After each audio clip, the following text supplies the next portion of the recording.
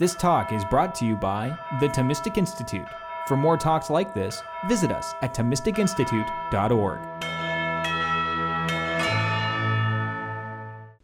I want to begin by just raising some questions about the concept of development. And it's a very strange notion. Development seems to be a change. So there are two different points in time or more, and the thing is not quite the same as it was at the later point. At the later point, it's not the same as it was at the earlier point. And yet, if you study Aristotle and think of classical categories of change, it doesn't fit into any of them. Right? So this change in quantity, augmentation, diminution, development is not that. It's not just growing in bulk. Right? There's change in quality. Well, development is not change in quality. There's change of place or of relationship. It's not that either. Right? It's obviously not generation or corruption. It's not coming into existence or going out of existence. So what kind of change is it? It really does raise all of these deep questions of sameness and difference, right? Continuity across very dramatic changes in some cases, right? So that's the first thing I want to do with you, is just to puzzle with you about what development is. I think it's a bit mysterious. It has something to do with essence and life. So Aristotle has this notion of essence as, of what it was to be. Right? So there's some kind of realization, an actualization, entelechy of the thing in development. Living things seem to develop. It involves perhaps some notion of exegesis. I recently completed a book on the Gospel of John, and it's striking that in the prologue of John, Jesus is described as the one who gives an exegesis of the Father for us. This notion of unfolding, of explaining, of making clear, of making manifest, a huge theme in the Gospel of John. Right? That seems very much related to development. So in a word, development, it seems, has to do with life, essence, personality, expression, and even somehow illumination or the shedding of life or clarification. Now, Christians should anticipate that their religion, both in what it is, its mode of practice, and what it believes, develops. The Gospel of John, I already referred to it, would suggest that, right? Because it uses all of these things that I mentioned, life, essence, light, personality, exegesis, to explain the incarnation.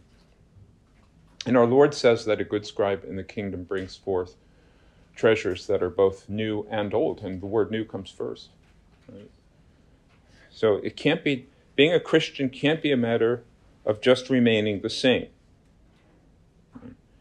And for something that's alive to stay the same, it has to develop. Right? So if you took a 40-year-old man and he had the same proportion and manners of a toddler, there'd be something untoward there. In a way, I want to say this directed at any of my Protestant brothers or sisters who may be in this audience. Because one time when I was a Protestant, there's nothing more than I want more than to be part of primitive Christianity. I really wanted to, if I could go back in time and join the disciples, that would be the thing that would be greatest for me. And I was looking for that form of Christianity, which was the closest to early Christianity. But I think that was kind of like looking for a grown man who looked like a toddler. There's something gravely mistaken about that. And Newman was very important for me in coming to understand why that's mistaken. Right. Okay, now I want to just say another thing about Aristotle. I'm an Aristotelian, and I believe he's the teacher of those who know. I believe that Newman's correct, that insofar as we're learned, we can't but be Aristotelians. I want to return just very briefly to Aristotle's works and say, well, although none of his descriptions of change seem to account well for development, don't we find implicit in his writing many things which help to clarify the notion of development? Well, he does speak of the relationship between axioms and theorems of a deductive system is like that. So the axioms have in potential all of the theorems. When you're deriving theorems from axioms, you are developing what's already there in the axioms. He has this notion of outlining. In the Nicomachean Ethics, if you've studied that at the very beginning, he says once somebody's outlined something, anyone can go ahead and finish it. Right? Well, it's not that easy. And you might want to say, well, how can an outline contain the whole thing? But I think he has more the sense of the way in which you're taking notes on a paper and you jot an outline. And now you say, I've got it now. I know what I'm going to say. Right? And you've just put a few sentences down. Right? When I was composing this, I was thinking what am I going to say? And I thought, and I really had to come out with the outline that was completely at peace. I can fill in everything else. Right? So that is really a matter of development, this exegesis we were speaking about. And then his typical mode of discussing any subject is first to come up with a definition, which in a sense gives the genus. But then once you give the genus, the species can almost fall out. It's as if they're contained already in the genus.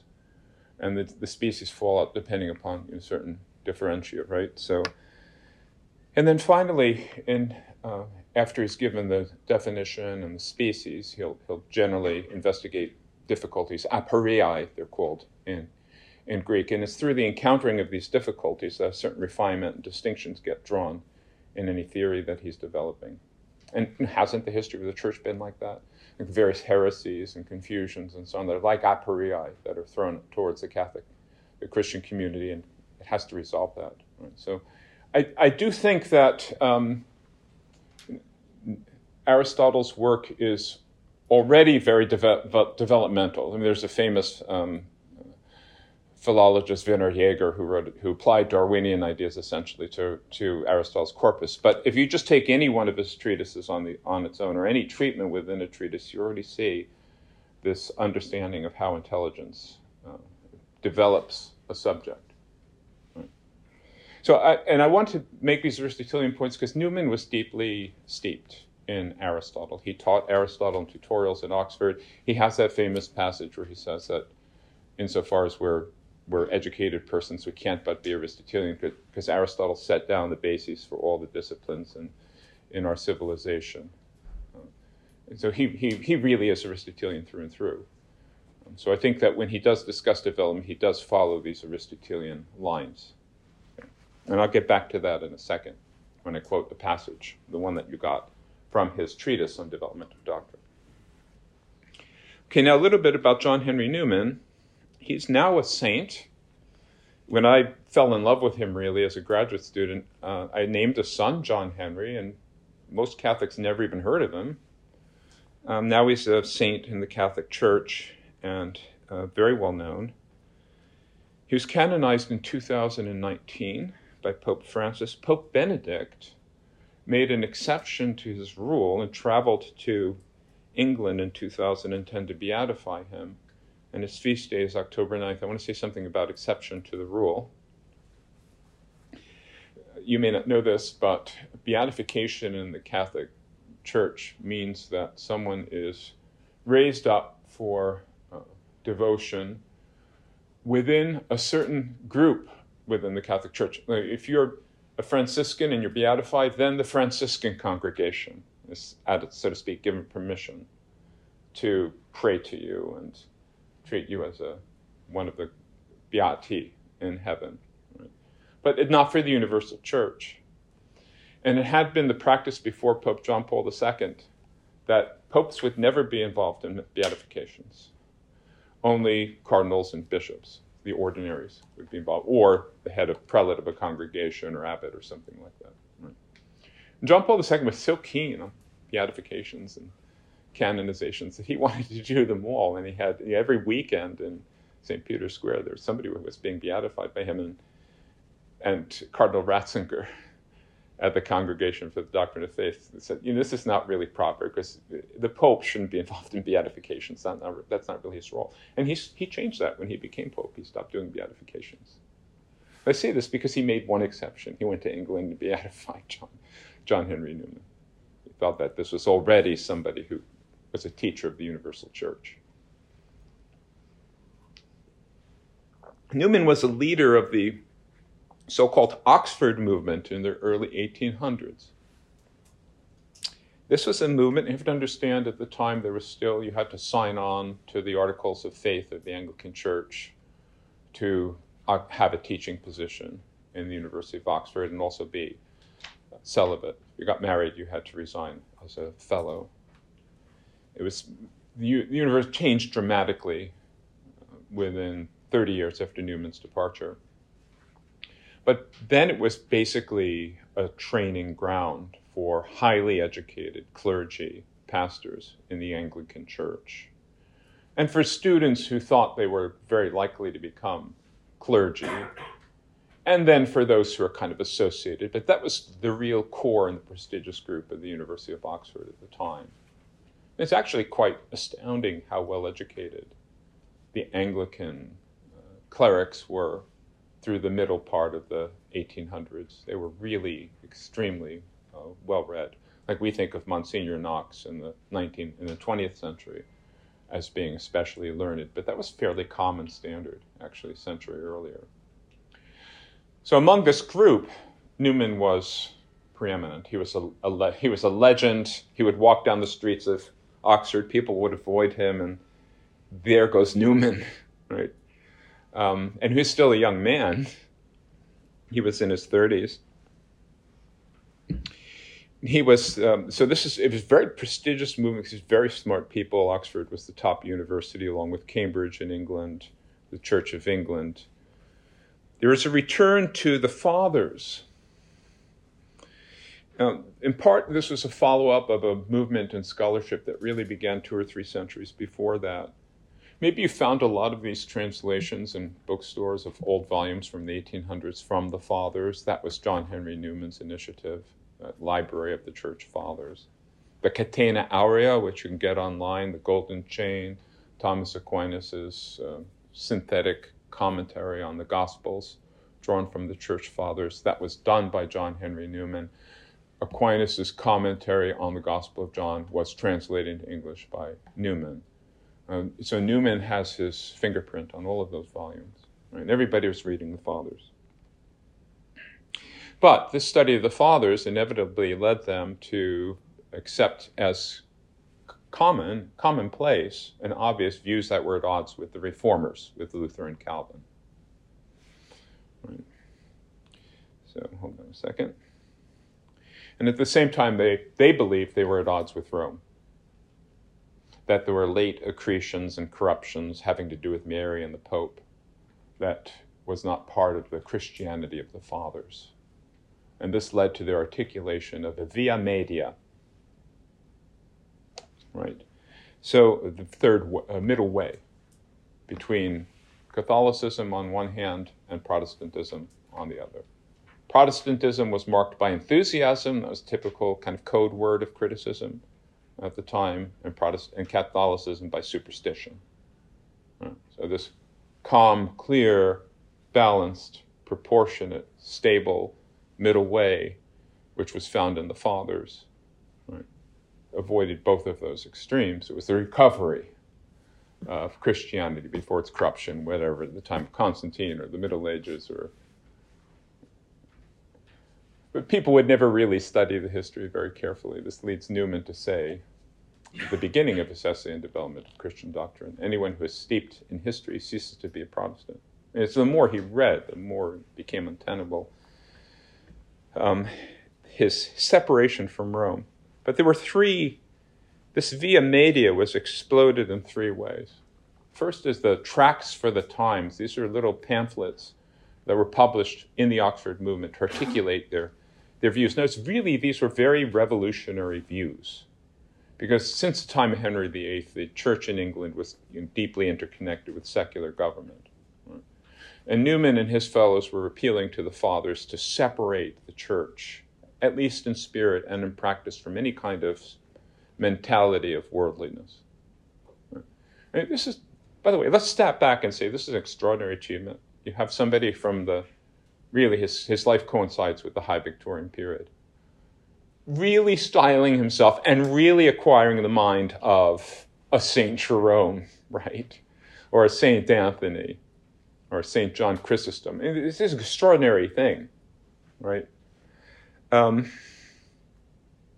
But these tracts proceeded, and they became, in a certain sense, more radical and more Catholic until Tract 90, which was an interpretation of the articles of the Anglican religion, the 39 articles, to argue that they were consistent with Catholic faith. And by Catholic, they were not clear whether they meant the fathers or the historic faith of the church. But it was disturbing enough to the Anglican bishops that they suppressed that tract. That tract was also, though, extremely popular. It sold, I don't know how many copies, tens, hundreds of thousands of copies. If you've ever seen the picture of Newman's library in the Birmingham Oratory, it's a semicircular library that goes up 4 or 5 flights with all of those beautiful books that are in that library and a desk in the middle. That's where Newman worked. Because after he became a Catholic, he became an Oratorian, the congregation founded by St. Philip Neri, and taught in a boys' school in Birmingham. Now, we'll get to, in a second, I'll say some of the implications of that. It's a bit of a digression for our purposes. But that library he purchased with the proceeds from Tract 90. The whole thing. Right. Now, it's a bit of a digression. When he became Catholic, he left Oxford. He didn't have the prestige in British society. It was a profoundly anti-Catholic society. He went to Birmingham. Birmingham is, like, I would liken it, I used to live in the city of Worcester. Cleveland is like Birmingham, right? It's not New York City, and it's not Chicago. It's a place of industry with a lot of people who want to be like the people in Chicago and New York. Right? I love Cleveland, don't get me wrong. But you don't go there. Right? If you're in Oxford, you don't move to Birmingham, right? And then he went from being the leader of all the top intellectuals in the country to teaching boys, like 10-year-olds. Right? That's what he did for the rest of his life. And he was ridiculed for this. Right? Very humble. Right? So, the second thing that exploded the Via Media was that the Anglican Church permitted their members to be under the jurisdiction of a Lutheran bishop in the Holy Land. And this was such a wobbliness and unclarity about responsibility for the deposit of faith, Newman thought, that it really unsettled him greatly. Because in the Anglican Church, the apostolic succession is affirmed. And the validity of orders was asserted. That was actually rejected by a Catholic pope. Was it Leo XIII? Was he the one who made the decision, termination on Anglican orders? Okay. And then the third is that Newman could find no tenable rule of faith. This is the one that's most important for our purposes. No tenable rule of faith for this Via Media. The Protestants had a very clear rule of faith, Scripture alone. So anything that's not in Scripture needs to be rejected. Newman couldn't accept that. There are many criticisms of sola scriptura throughout his writings. There's the obvious point that the Church establishes the canon of Scripture. There's the obvious point that Scripture in no way seems designed to teach systematically all the truths of the faith. Certain things seem undetermined by Scripture, like the validity or propriety of infant baptism. And so Newman never had any kind of a judgment in favor of sola scriptura. But he did very much accept which I think is a common view among Episcopalians and Anglicans today, that you can kind of draw a line up to a certain council or certain fathers and say what everybody believed up until that point is the rule of faith. Right? And there's a famous rule of St. Vincent of Lerins, what's been everywhere, always, by everyone accepted, is the teaching of the Catholic Church. And Newman begins development of doctrine citing St. Vincent's rule. Right? And he came to believe that it was inadequate. Not that it isn't true in substance, but it's true in substance and can be seen to be true on the same grounds in which, if you accept the authority of the Council of Trent, you can see why St. Vincent's rule is true in substance. It came about in this way for Newman. everybody, in Oxford would have both a pastoral concern and a scholarly concern. And Newman is, take as a modern analog C.S. Lewis. Right? C.S. Lewis wrote these great works in Christian apologetics, but he's also a tremendous scholar of Renaissance and medieval literature. You can't be at Oxford without being a great scholar in some area, some dimension. For Newman, it was the Arian controversy of the 4th century. The Arians were the heretical group which maintained that Jesus was not God, but the highest created being. So he was an expert in this. And he saw how the Arians quoted scripture and also used the sayings of the ante-Nicene fathers. These are the fathers who preceded the Nicene Council, which declared the divinity of Christ, right? So, and rejected Arianism. And what he saw is that there wasn't enough clarity in Scripture or in the fathers to deduce, so to speak, the wrongness of Arianism. That without an authority in the church to decide the matter and to say what was really, so to speak, the right path through these apparently conflicting statements, there was the tradition just didn't speak with enough clarity. So his argument, you might want to say, or realization on the basis of which he wrote his essay on the development of doctrine, is that any rule which was sufficient for refuting Arianism would be inadequate for maintaining the via media. That you'd have to open the door to other doctrines like Petrine primacy, the primacy of Peter, or Mary's role in the Catholic Church, if you adopted the same procedure towards these other teachings that you were forced to adopt towards Arianism. And he became convinced that the Anglican Church at the time was an analog of Arianism historically. So we look back and we see that Arianism is kind of this branch that comes out of the ancient faith and it kind of withers and dies. Right?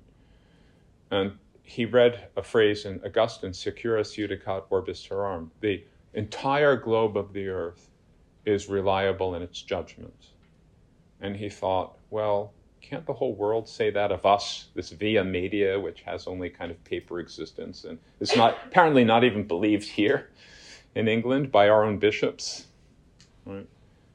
And you know that since the time of Newman in the, say, the 1820s and 30s, there's been this progressive falling away from historic Christianity within the Anglican Church, leading to many people leaving and becoming Catholics, and many people's faith is unsettled. Newman saw that at the beginning.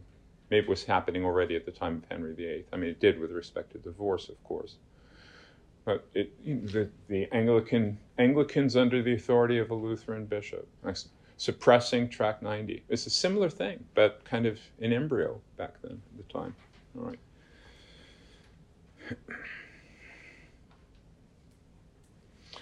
Well, anyway, he knew very well what Tridentine Catholicism was. And he wrote his essay on development of doctrine to clarify in his own mind his ability consistently and on a principled way to accept Tridentine Catholicism on the same principles of interpretation of history that he thought were necessary for vindicating the orthodoxy of the Council of Nicaea against the Arians. He retreated to a little town outside of Oxford called Littlemore and formed a kind of religious group there, like a small monastery, although it was mixed. There was men and women who were there. They kept separate, of course. And he worked away at this essay. And even before he was finished, he was convinced that he should convert, and he kind of lost zeal to write the thing, but you can see in the final chapters he doesn't have quite the same passion in the beginning. He got in touch with a Dominican priest, Dominic Barbieri, I think is his name, asked him to come and receive him into the church. I made a pilgrimage once to Littlemore before Newman was a blessed or a saint.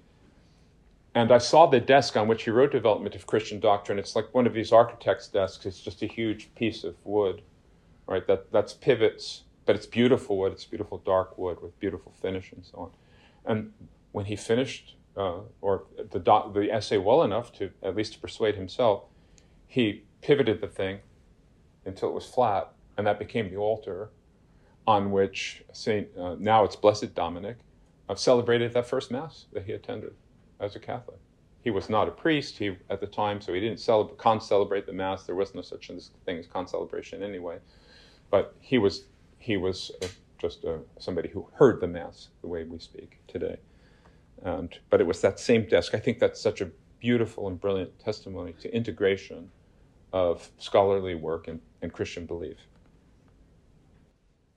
The procedure of this essay is first to set down antecedent probabilities. That's a famous phrase in Newman, antecedent probabilities.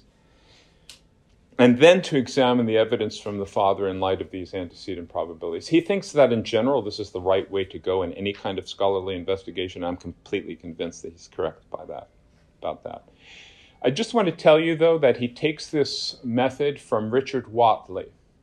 Richard Whatley was a member of the Noetics at Oriel College, and Newman was an assistant to Whatley, who wrote a very successful treatise on logic, and Newman helped him with that. And Whatley credits Newman with many of the examples and with other assistants in his preface to the Logic. But it's not, and many people know this, but it's hardly known that Newman also assisted on Whatley's almost as successful treatise on rhetoric. And it's the treatise on rhetoric that says that in order to persuade somebody, you should do these two steps.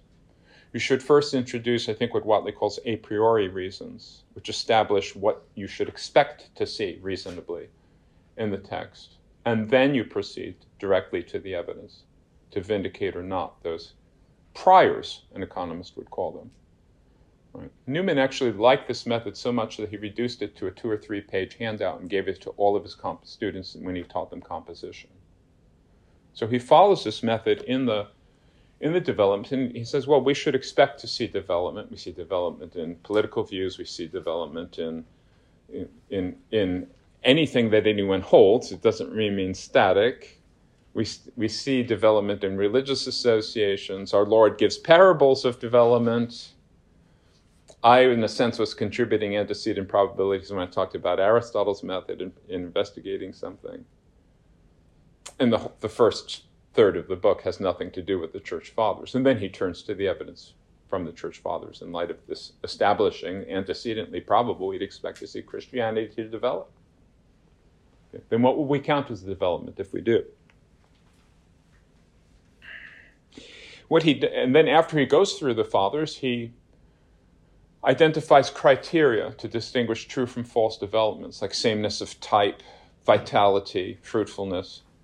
They're similar to what you use for identifying sameness of growth or development in a living thing and for distinguishing a cancer from, for example, from a healthy growth in a living being. And he does this not because he's suspicious of church authorities, but in the spirit of testing spirits. Be good bankers, our Lord used to say. You know that I'm working on a book right now on the Gospel of Matthew, and it's going to be entitled Be Good Bankers. Be Good Bankers is one of the agrapha. Does this term mean anything to you? There's certain sayings of our Lord that are not in Scripture, but are attributed to him in tradition outside of the 4 Gospels. The most famous of these is, it is more blessed to give than to receive, which is not in the Gospels. Right? That's actually in St. Paul. By the way, scholars raise the question why there's so few. Like, that's the only one. The one that's in St. Paul. Right? Preachers today, when they preach Christianity, are always doing so relative to stories and sayings in the gospel. Why didn't early Christians do that when they wrote their epistles? They seem to have tremendous facility in explaining Christianity without quoting Jesus. To my mind, that's already strong evidence against sola scriptura, right? Scripture didn't play that role in early Christianity that people think it needs to play today. Anyway, so our Lord said, be good bankers. It's, quote, it's the agrapha are these sayings. Be good bankers is the best supported. Many church fathers attribute this statement to Jesus. And they typically take it to mean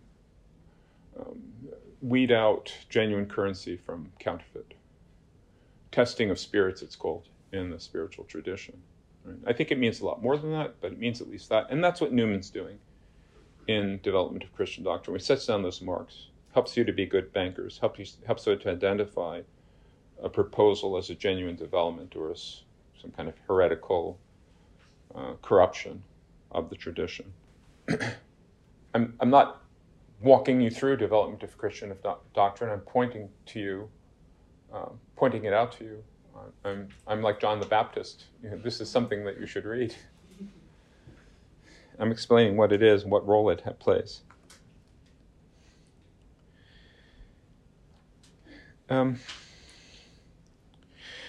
It's a good time to read this handout because it helps you to see how for Newman his style is I find it just absolutely beautiful. It's hard for people to read today because he writes in long sentences. But people who can read him do regard him as maybe the greatest stylist of English prose. And remember I said there were different ways in which you could understand development. It could be exegesis, it could be differentiation, it could be specification. It might be drawing out what's potential already. Right? As you read this passage, which is a selection from development, think to yourself, well, what kind of development is this precisely? Does it fit into any of those categories, or is it a new category? What do we need to say about this? I'll just give you an outline of it because it's going to be a little bit hard to understand it, I think. He's talking about a kind of explosion of expressions of Marian piety in the early 5th century, after the Nicene Council of Nicaea, in the late 4th and early 5th centuries. And if you're giving a theory of development of doctrine, you have to explain why. Right? Why wasn't that there from the beginning if that was always true? Right? This is one of the things that you need to do. You need to explain the silence of the tradition. And this is his account. I think this is so brilliant. It's one of the most stunning things I've ever read. So he says this. So remember, the Arians believed that Jesus was not God. He was the highest created being. And one of the ways in which Arianism was refuted was to say that the Arians, his followers, no matter how much they magnified Jesus and tried thereby to align themselves with this kind of, and sometimes ambiguous, historical record from the earlier fathers, still did not arrive at the point of orthodoxy so long as they resisted saying that Jesus was God. Say how many magnified, exalted things you want about Jesus. If you don't take that step in saying that he's God, you have not reached orthodoxy, because, if you will, the infinite gap between a creature and the creator. So this is now what he says about Marian piety. There was one other subject on which the Arian controversy had a more intimate, though not an immediate, influence. It discovered a new sphere, if we may so speak, in the realms of light, to which the Church had not yet assigned its inhabitant. Arianism had admitted that our Lord was both the God of the evangelical covenant and the actual creator of the universe. This is the language they used. Right? Hard to suss them out, right? But even this was not enough, because Arianism did not confess him to be the one, everlasting, infinite, supreme being, but as one who was made by the Supreme. It was not enough, in accordance with that heresy, to proclaim him as having an ineffable origin before all worlds. That's what they said. Not enough to place him high above all creatures as the type of all the works of God's hands, which the Arians said. Not enough to make him the king of all saints, the intercessor for man with God, the object of worship, the image of the Father. Not enough, because it was not all. And between all and anything short of all, there was an infinite interval. The highest of creatures is leveled with the lowest in comparison of the one Creator himself. That is, the Nicene Council recognized the eventful principle that, while we believe and profess any being to be made of a created nature, such a being is really no God to us, though honored by us with whatever high titles and with whatever homage. Arius or Asterius did all but confess that Christ was the Almighty. They said much more than St. Bernard or St. Alfonso have since said of the Blessed Mary. Yet they left him a creature and were found wanting. Thus there was a wonder in heaven. A throne was seen far above all other created powers, mediatorial, intercessory, a title archetypal, a crown bright as the morning star, a glory issuing from the eternal throne, robes pure as the heavens, and a scepter over all. And who was the predestined heir of that majesty? The vision is found in the Apocalypse. A woman clothed with the sun, and the moon under her feet, and upon her head a crown of 12 stars. The votaries of Mary do not exceed the true faith, unless the blasphemers of her son came up to it. The Church of Rome is not idolatrous unless Arianism is orthodoxy. That's brilliant, right? So question is, if we can step back from that in wonderment, what kind of development is that? Where the error of Arianism clears the way for greater insight, Newman would say, into the position of Mary. Is that what kind of development? Because this is included in his concept of development. We can talk about that in Q&A.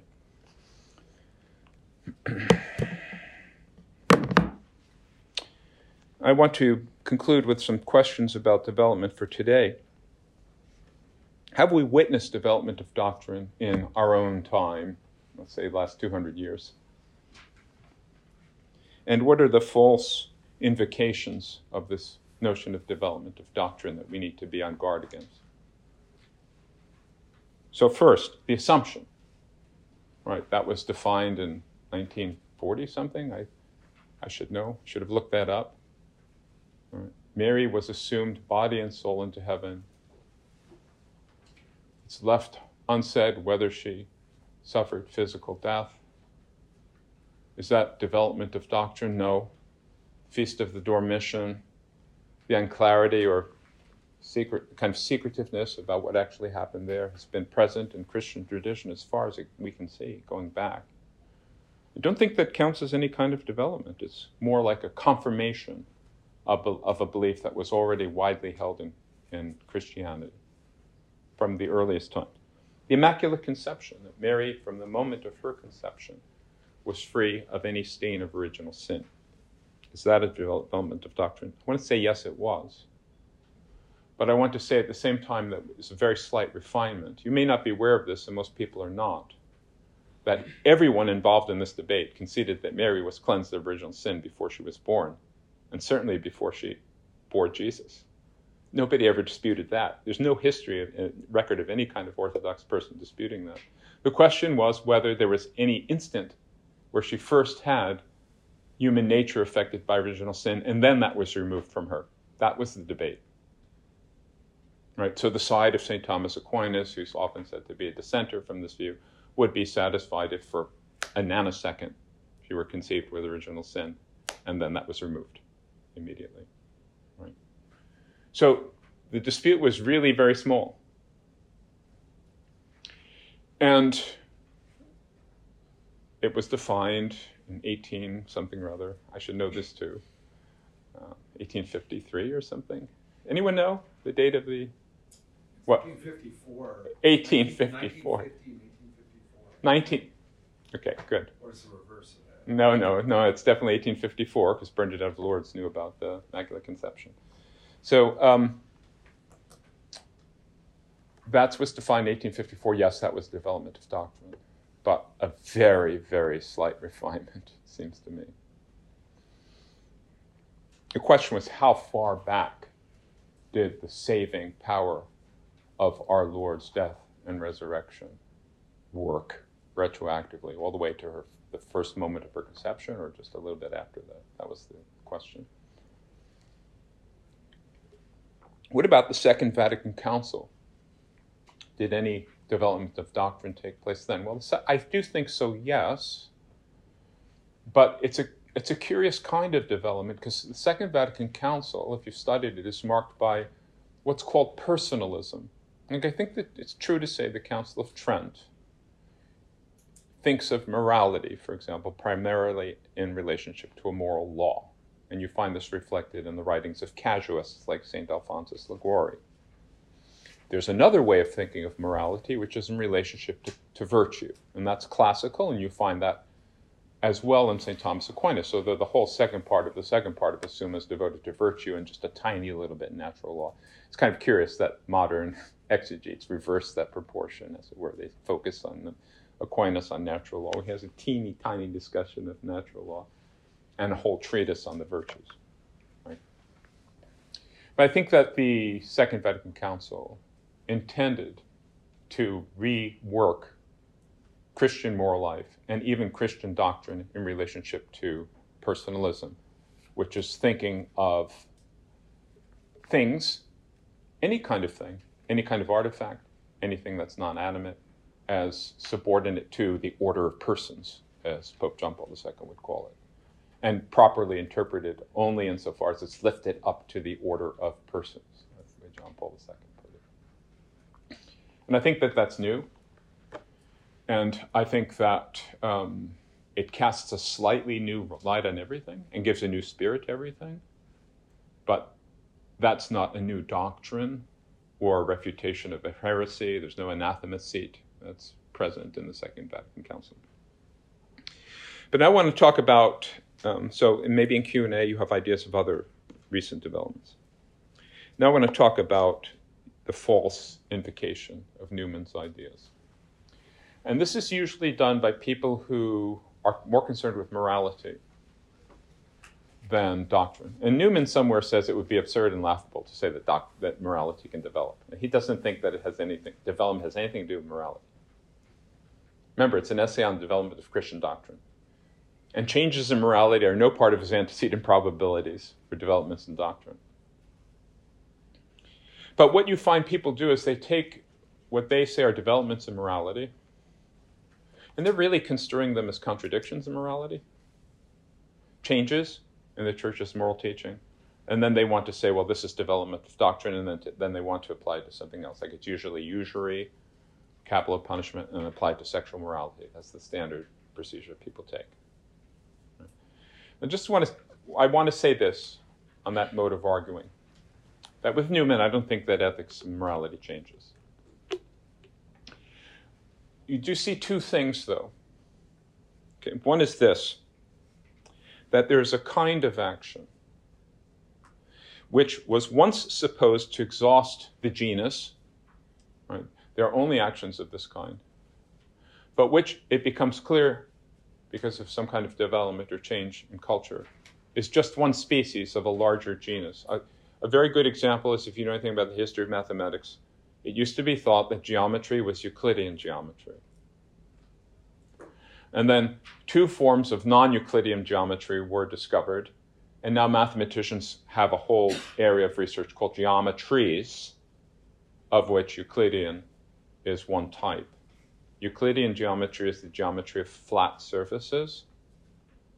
And then there's the geometry of the sphere, which is Riemannian. And then there's the geometry of the saddle, which is Lobachevskian, if you want to be very simple about it, right? So the people who asserted that there's only one line parallel to a point separate from another line, which is there's only one line you can draw in a point separate from a line, which is parallel to that line. They were absolutely correct for flat surfaces, right? So something similar happened in the case of usury.